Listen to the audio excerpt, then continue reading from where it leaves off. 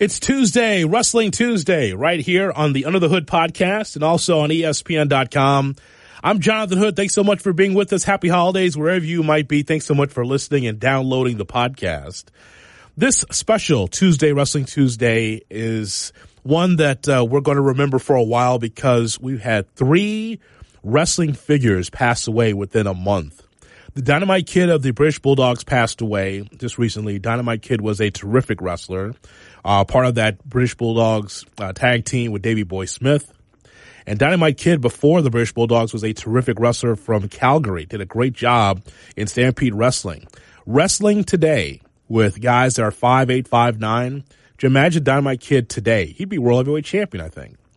Larry the X Hennig passing away as well, the father of Mr. Perfect Kurt Hennig, as well as St. Louis Booker, and a guy that has been around for a long time when St. Louis wrestling was in place. That is Larry Matisic, who promoted wrestling in St. Louis and the Southern Illinois area. St. Louis wrestling was so important. It's a powerful territory back in the day. And so this podcast will get a chance to talk to a Pro Wrestling Hall of Famer, Mike Mooneyham, a pro wrestling historian in Mike Mooneyham, and also a friend of mine, Courtney Cross. Courtney Cross is from St. Louis, grew up with St. Louis wrestling. We'll talk to them both right here on Tuesday Wrestling Tuesday. As always, I appreciate it. Thanks so much for coming on the show. Man, it's my pleasure. Glad to be on it. Mike, I want to ask you about 3 figures that passed away just recently. I'll start with the Dynamite Kid from the British Bulldogs. I said in our open that, you know, if Dynamite Kid, Tommy Billington, was around today, that he probably would be in line to be a world heavyweight champion because of his size. And during his time, you know, there's a lot of promoters didn't like him because he was not this big guy. He wasn't Hulk Hogan, but I think that he would really resonate today, wouldn't he? Yeah, in fact, he was so far ahead of his time. This was back in the late 70s, early 80s when you just didn't see anybody in the wrestling business working a style like Dynamite did. He was very revolutionary. Did this high impact, high flying style, and mixed a lot of what would be a Japanese influence along with some lucha libre and a little bit of European. Of course, he came over from England. He trained at Snake Pit. These different styles, and he sort of melded them all into one. And just had this incredible style of wrestling that was copied. In later years, you would see all these guys start copying Dynamite Kid. Chris Benoit was a huge Dynamite Kid mark. He copied, he tried to imitate his walk, his swagger, his style of wrestling, even wore the same type of ring attire that Dynamite would wear.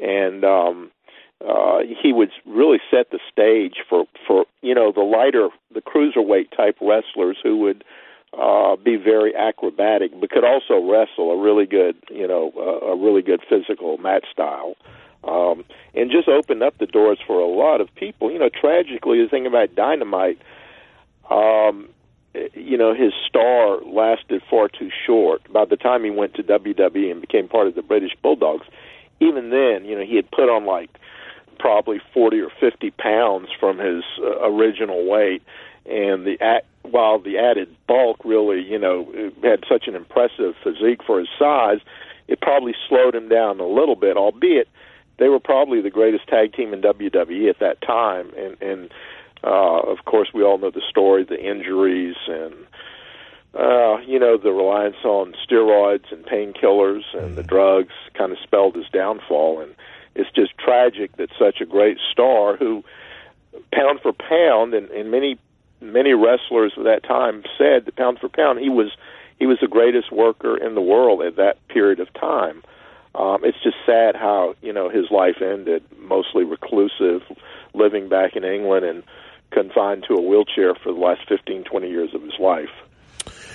Mike, I also want to ask you about Larry the Axe Hennig. Growing up in Chicago, growing up on Vern's TV in the AWA, I saw a lot of Larry Hennig, so I know exactly who he was. And it might have been toward the middle to the back end of his career, but the point is that it was a seamless transition from Larry. I think he did some broadcasting here and there for Vern, and then, of course, here comes Kurt. What are your memories of Larry in the AWA, and how good was he in the ring? Larry Hennig was really, really good. One of my first remembrances of Larry was back in the 60s when he teamed with Harley Race. And at the time, they were known as Pretty Boy, Larry Hennig, and Handsome Harley Race. Mm-hmm. And they were regarded as one of the top teams in the world at that time. And what I remember most of all, they had this blazing feud with Dick the Bruiser and the Crusher. Anybody who's been around the AWA any length of time may not have necessarily seen them back then in the 60s, but they've heard of Larry and Harley as a tag team. And, man, they just tore that AWA circuit up. I don't know how much blood they spilled, but I'm sure it was enough to fill a blood bank. They had some of the best matches at that time of anyone in tag team wrestling. And funny thing is, Bruiser and Crusher, really brawlers, they used to refer to Harley and Larry as the Dolly Sisters. And you can imagine calling two guys as tough as Harley Race and Larry Hennig Dolly Sisters, but they got away with it. And Larry was he was a bull of a man. He stood like 6'3", weighed around 300 pounds, and he really was a star everywhere he went. Probably the thing that hurt him most, and maybe not hurt him, but his overall stature in the wrestling business, he pretty much stayed close to home in his home state of Minnesota for most of his career. But he certainly had a lot of success there. He was a long-time foil for Vern Gagne. They had a great series over the years, and even though they had a great series in the ring, their business relationship is not as good. I think Larry always had sort of a major gripe with Vern and his business dealings, but Larry was great, and produced a great son in Curt Hennig, Mr. Perfect, and has a grandson, Curtis Axel, who has been with WWE for a while. But the thing I remember most about Larry is not just how tough he was in the ring, but how gentle and what a good guy he was outside the ring. You couldn't find a nicer guy in the business. Larry always had a smile on his face and a good story to tell. And, everyone really looked up to Larry. He was just a devoted family man who was married to his wife for, I think, more than 60 years. Just an all-around good guy. Mm-hmm. And also from St. Louis Wrestling, Larry Matisic worked very closely with Sam Munchnick in the St. Louis wrestling territory. And it's a territory, Mike, that really intrigues me. I'm glad that there's some videos on YouTube of being able to go back and take a look at the fights for the Missouri title. And I just think that the way, obviously, St. Louis wrestling, for those that don't know, is just so very different than other presentations. You have women in formal dresses and men with their suits, and you're eating and you're smoking at the tables. It was a very interesting layout, wasn't it? Yeah, really classy. And, of course, St. Louis has sort of been the wrestling mecca for, it was a wrestling mecca back then. Sam Munchnick, longtime promoter, he promoted in St. Louis, and he was a longtime president of the National Wrestling Alliance. So if you could make it to St. Louis, you were sort of a made man in the wrestling business. Great events at the Kiel Auditorium, and then Wrestling at the Chase. That was one of the top TV shows as far as wrestling was for years. And Larry Matisic was Sam's longtime right-hand man and the ringside announcer for Wrestling at the Chase, which aired Sunday mornings on KPLR TV in St. Louis from the late 60s, I think around 69, all the way to 1983. And it was one of the highest-rated wrestling shows in the country. And a lot of that was due to Larry, because Larry had so many contacts back then, and he was so he was really, like I said, he was Sam's right-hand guy, and promoter, booker, did the program, wrote for magazines, the ringside announcer. And he just played so many roles and saw so many greats. St. Louis, that's where all the NWA World Champions came through, from Thez to Dory Funk Jr. and Kaniski and Harley and all the way, to Ric Flair. And so all of the top talent had to come through St. Louis. And Larry, I first started corresponding with Larry back in the 60s, and that's going way back. Mm-hmm. And Larry was doing the St. Louis programs, and I know we'd trade programs and stuff like that back then. But, Larry's had he's really been a vital cog in the wrestling business. After the thing in St. Louis, the St. Louis wrestling scene sort of split up a little bit. He later worked for Vince McMahon, but it was never quite the same. And he quit Vince back in the early 90s. And, then he wrote some really good books. He was very good friends with Bruiser Brody. Wrote probably the definitive biography of Brody. It's called Brody, The Triumph and Tragedy of Wrestling's Rebel. Mm-hmm. He co-authored that with Bruiser's widow, Barbara Goodish. And then he wrote Wrestling at the Chase, the inside story of Sam Muchnick and the legends of professional wrestling. So, he became an acclaimed author as well. And, it's really tough to see Larry go through all of his health issues the last few years, even though, thing about Larry, he remained active in the business almost until the end. He continued to support and promote shows in the St. Louis area, even as he, battled the spinal stenosis, and which he had been diagnosed with that back in his 50s, and had a series of strokes, and his health just declined rapidly over the last year. But Larry was a good guy, and I certainly remember Larry as an important part of the wrestling business for many years, and a friend over the years. And like I said, we started corresponding back in the 60s, so we went back a long way. Mike, it sounds like from some of the things I've seen from St. Louis wrestling and you mentioned a lot of the stars coming through that territory. It sounds like it was similar to Memphis without the Gaga. That makes sense? Yeah. It was. It was a place where top guys, like I said, if you made it in St. Louis, you were well on your way. And to be an NWA World Champion, you pretty much had to prove yourself. First by winning the Missouri Heavyweight title. That was one of the sort of the prerequisites for the NWA World title belt at the time. But then, you got the headline cards in St. Louis, and there wasn't a lot of crazy stuff going on in St. Louis. It was really just good wrestling matches. You didn't see any barbed wire matches and gimmick matches like that in St. Louis. They had top wrestlers in the world performing there. But you didn't see a lot of gimmick stuff. It was sort of the elite of wrestling. It was the NWA, and that's where the best in the NWA performed. Mike, you recently wrote something regarding the passing of President Bush and his involvement with wrestling. So how well did he know Paul Boesch in Houston? Oh, he knew him. He knew him really well back from the early days when Bush was in Houston running for the Senate. This is back probably in the 60s. He and Paul Boesch developed a really close relationship. Both were heroes in World War II.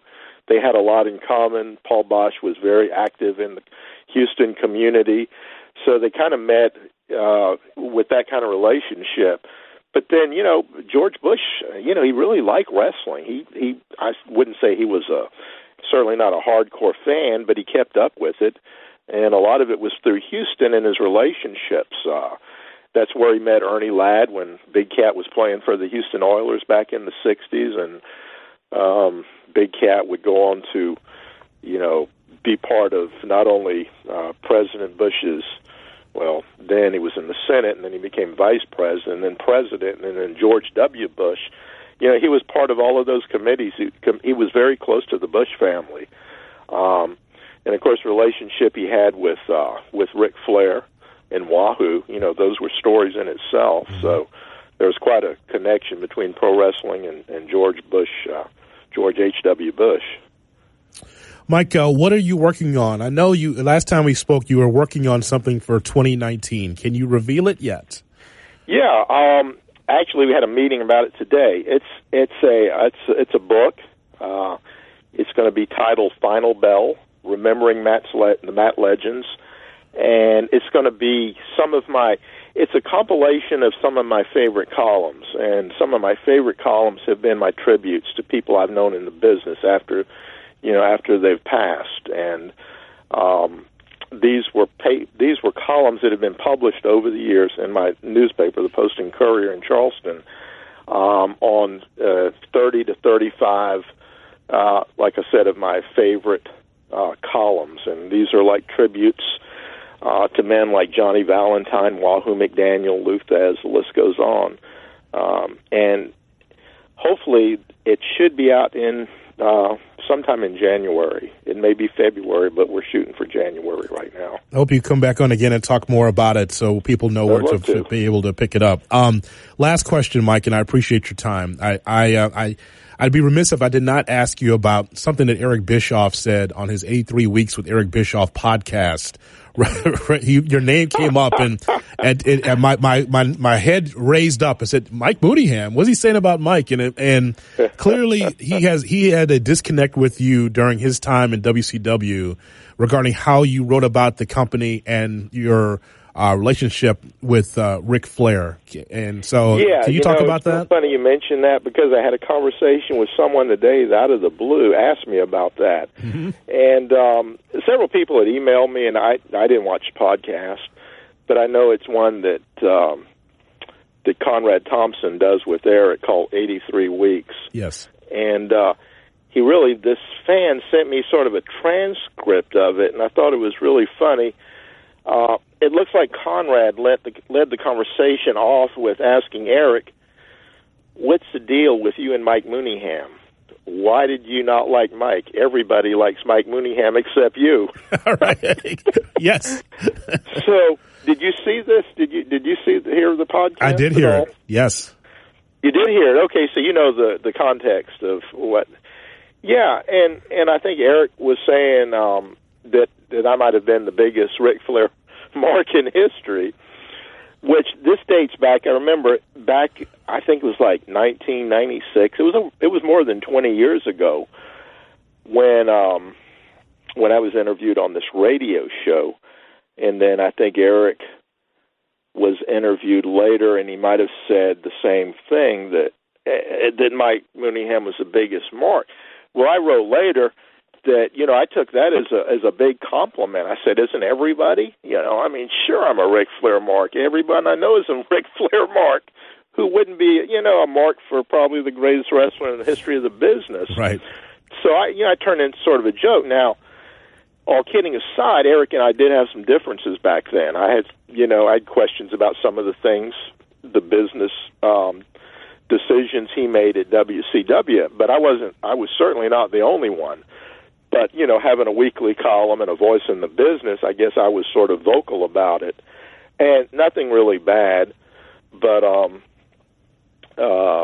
I think Eric said in this recent interview that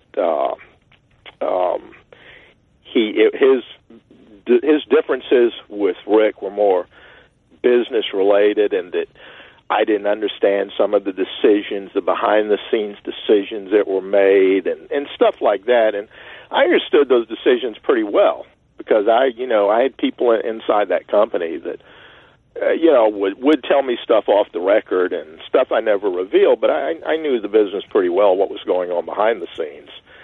So, that was that. But I found it funny because he did say at the end of this recent podcast that I certainly don't carry that around with me now. If I met him on the streets, I certainly would say hi and buy him a beer. But back then, he kind of got under my skin. So, I guess if I did get under Eric's skin back then, I was probably doing my job. That's right. But, I have no beef with Eric, and I don't think he has any with me. It's a long time, and we tend to get over that stuff. There were quite a few guys with beefs with Eric back then, if I remember correctly. Yes, absolutely. As we're living that on his podcast every week.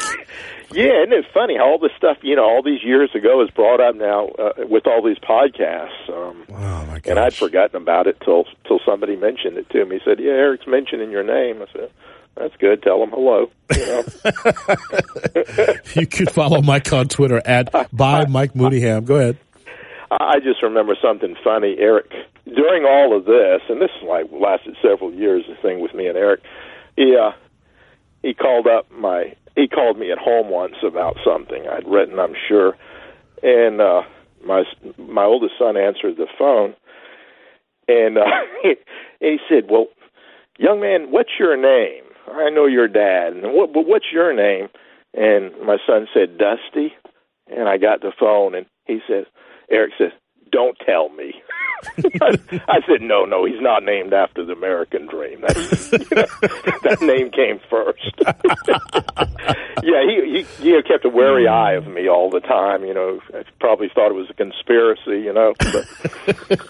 But he said, don't tell me. I said, no. That's the best. Yeah, what do you want now, Eric? That's awesome. Well, every time I go to your Twitter, Mike, I'm able to relive some of the great moments that I wish I was at because you got the best pictures. That's what I do, Jonathan. I try to keep that old school torch alive. I try to keep it burning. So, as long as I can. In fact, that's one of the things I wrote in my recent book. I had several guys over the years ask me, because I guess if I'm known for anything, it's probably the tributes I do to my friends in the business who have passed and stuff. And several guys said, "Well, when I go, who's gonna write my obit? Who's gonna write about me?" And I said, "I'll try to hang in there as long as I can, brother." And sadly enough, some of those guys are gone now, and I felt it important that I get their stories out. And these are columns as they originally appeared online or in print in our local newspaper. Well, Mike, as always, it's good to talk to you here in Chicago. And as that book starts to develop, we definitely want to have you on in 2019 early. It'll be my pleasure, Jonathan. I appreciate it. All right. We'll talk to you soon. All right, Jonathan. Take care. Take care, buddy. We turn now to my little brother, Courtney Cross, who grew up in St. Louis watching St. Louis wrestling, and he is with us here on Tuesday Wrestling Tuesday. Hello, Courtney. Hey, Jonathan. How are you? I'm well, thank you. Sad news. I wish I was talking to you with better news, but sad news about the passing of Larry Matysik. I was just talking to Mike Mooneyham, a pro wrestling historian, about St. Louis wrestling, but I had to have you on to talk about it because Larry Matysik just passed away. What are your memories of him working along with Sam Munchnick for that St. Louis territory? St. Louis wrestling is special. I always felt that way, at least. I was born in Chicago, but I grew up here in St. Louis, and my childhood memories of St. Louis wrestling always were watching Wrestling at the Chase. And Wrestling at the Chase Park Plaza Hotel was just it. And I remember me and my friends, all we did, we would stay out all night and just hang out and have fun, but then we were always home in time to catch that late showing of Wrestling at the Chase on Saturdays, and then it would re-air on Sunday, and we'd watch it again. And we'd go to each other's house and just hang out and watch, Ric Flair and Ted DiBiase and Bruiser Brody and Dick the Bruiser. And so those are my all-time favorite memories of St. Louis wrestling. So this was on, as I looked it up, KPLR TV. Uh-huh. Okay. What was that? What affiliate was that? ABC or NBC affiliate or independent? No, it was a local affiliate. Later on, down the road, it became part of the CW network, but that was long, long after the fact. It was just a little independent station right there. It's actually right behind the Chase Park Plaza Hotel in Central West End. Okay. I was wondering about that, and it's interesting, Courtney, talking to some people about St. Louis wrestling, and how people really loved the idea that it was a territory. You talked about some of the names that were there. Do you remember some of the matches? Do you remember matches that you saw as a kid? Yes. So I think my all-time favorite Wrestling at the Chase match had to be Harley Race versus David Von Erich. And if my memory serves me correct, it was the first time that David Von Erich had used the Iron Claw, and he got Harley Race clean in the middle of the ring, blood coming out his head, the whole nine, and he pinned Harley Race wrestling to the Chase with the Iron Claw. That's crazy. That is crazy. You know, it's been said for many years that David Von Erich probably was the best of all the Von Erichs, and that probably had a chance at that NWA title. I wonder if Harley would have dropped the title to David if David would have lived. I think he might have. If not him, I think Ric Flair might have. That's how good David was, right? Yeah, he was really good. He was really good, and I believe, you know, from my recollection, he was the franchise player. He was the one that the Von Erichs were pinning their hopes on. You know, they still had Kerry and Kevin in the wings, but David was the one that was supposed to carry the Von Erich banner. You know, over the years, I've softened my stance on Harley Race because I saw Harley Race going through territory to territory, but he always wrestled slowly. Now during the 80s when we were coming up, not everybody was just like rip running and going across the ring and doing these high flying acts. But I think I've appreciated Harley more now as an adult than I was as a kid. What do you remember about Race, especially as NWA champion in the territory? You know, Harley Race, I was not a fan of Harley Race. Right. You know, he did a good job with me. He did his job with me. I was not a Harley Race fan. And you're right, he was very slow and very methodical about his wrestling pace. I mean, he had good matches. You know, I do believe that. He had good matches, but his style was very slow and methodical. I mean, there's really no other way to explain it. But, you know, but he was charismatic, though. He had some charm and some style about him. And, you know, I've got a friend, a young lady, not that young, but a young lady who was big on Harley Race. She thought Harley Race was like one of the sexiest people alive. Like he should be on People magazine. That was her guy. Hold on a second. Wait. Harley Race had a perm and like these big ass sideburns. Harley Race was, I don't think Harley was going for sexy. He was handsome. Harley Race, but I don't know if he was. I don't think he was going for that either, but it worked with her though. She bought it, hook, line, and sinker. Harley Race was her guy.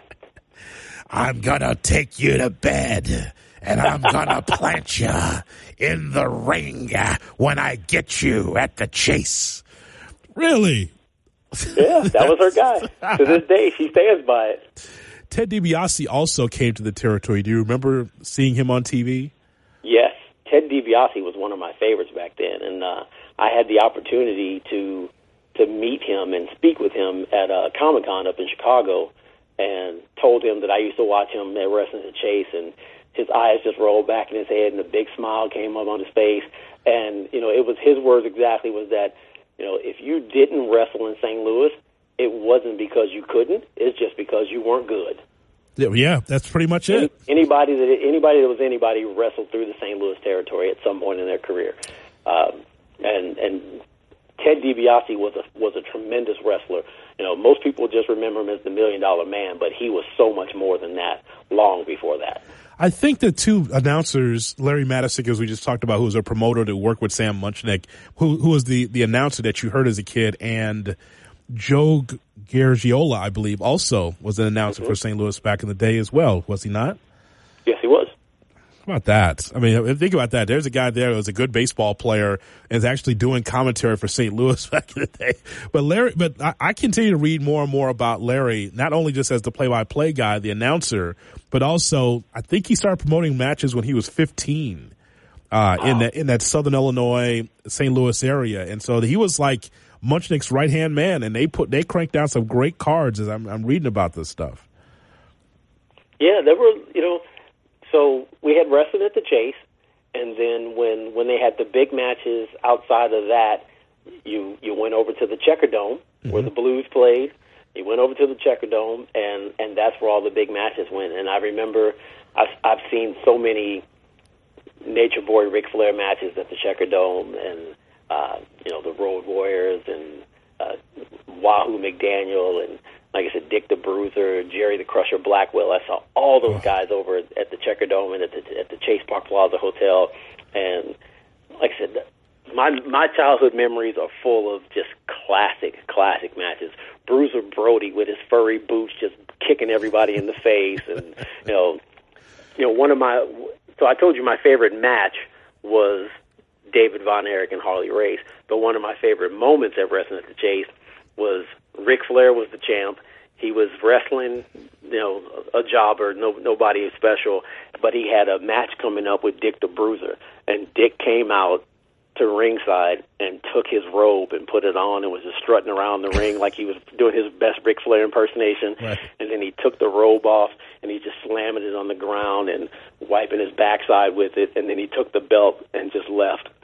And they were like, if you don't give Flair his belt back, you're going to lose your match. And like Flair's in the ring. He's trying to get out the ring, but the jobber won't let him out the ring. So Flair's like reluctantly whooping this dude down while he's trying to get out the ring to get his belt and his robe back. And it was just absolutely hilarious. Dick the Bruiser was classic. He really was, because that's the TV I grew up with in the city in Chicago, watching Dick the Bruiser and the Crusher and all that. They were in the AWA. And of course, Dick had his own territory in Indianapolis, and ran shows in Chicago and Milwaukee and in Minnesota and stuff. So, so he was there was one Dick the Bruiser story that comes out that I remember, and that is Dick the Bruiser, I believe Dick the Bruiser and the Crusher against the Road Warriors at Comiskey Park, right?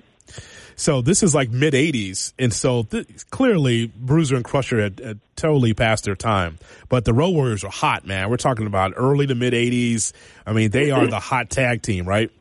So before the match, Dick the Bruiser comes up to Animal and goes, "Hey, I know you guys like to press slam. None of this." And he raises hands over his head. He's like, "None of this stuff tonight. None of this stuff tonight."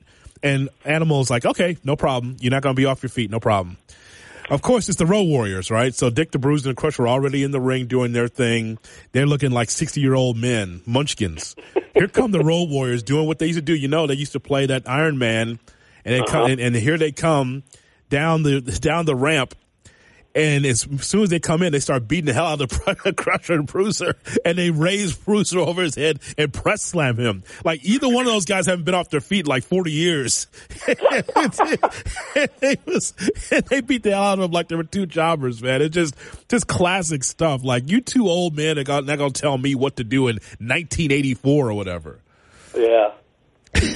So Dick the Bruiser was, again, not off their feet for a while, but not until they took on the Road Warriors. So I want to reach out to you, man, because I want to get your thoughts, because as I saw that Larry Matysik had passed away, and that really is kind of the last of the lineage of St. Louis wrestling, I had to talk to you about it. So thanks for coming on. Well, I appreciate you giving me a ring, man. I love catching up with you, and I'll talk wrestling and St. Louis wrestling especially all day long if given the opportunity. I wish I was there, because I would have had me a nice suit on, and bring somebody with bring a lady with me with a nice dress, because that's how it was at St. Louis at the Chase, right? You had to dress with formal wear. Oh yeah, the who's who. It's like going to the Grammys or the Oscars. They were to the nines, baby, every day, all day. That's what makes St. Louis wrestling so unique to me, because, Courtney, no territory had that. Not Memphis, not Indianapolis, not Portland, not California. No one you had to sit down, have a meal, dress well to go to a wrestling match. And I know Vince tried to think about that when Raw first started. Bruce Pritchard, I think, brought it up. He said, we really should go back to how it was at the Chase. And they tried it, and they're like, no, I don't think we can replicate what they did. And no one's going to be able to replicate that ever again. No, it's definitely its own unique slice of time, and you're right, it can't be duplicated. KPLR TV. Wow. Back in actually named, I believe KPLR was actually named after the people that owned it, which would have been the Koppler family. Yes. Thus the KPLR. Yeah, so back in 1959 it started, and ran until 1983, then lasted 2 more years until 1985. That's amazing. And Larry Matysik, by the way, the same announcer you grew up with, was still promoting wrestling in Southern Illinois until he passed away. He was sick, and then finally he passed away, but he loved it, man. He was one of the main factors of it. So that's some great history right there. Oh yeah. Man. Good times. Definitely great memories. I'm glad. Are you going to show your kids St. Louis wrestling? Are you going to show them some of those old clips? Well, my son is 25, and wrestling's not really his thing. But the last two, the 3 and 5, I still got a chance with them. Yes, I'm saying. What about them? They're stars. You're like fourth in that family, fourth or fifth at least. So you should show them. I'm behind Grammy and my sister-in-law, and Daddy takes a backseat to a whole bunch of people. Well, I'm just saying. I think you just fire up the YouTube and show them what St. Louis wrestling was all about, because that was a great territory. And man, as always, thanks so much for coming on the show. And if there's something St. Louis wrestling or wrestling related, I might call you. Okay, I'm available anytime, brother. Keep your phone on, man. Will do. All right, thanks. All right, Johnny. All right. Bye.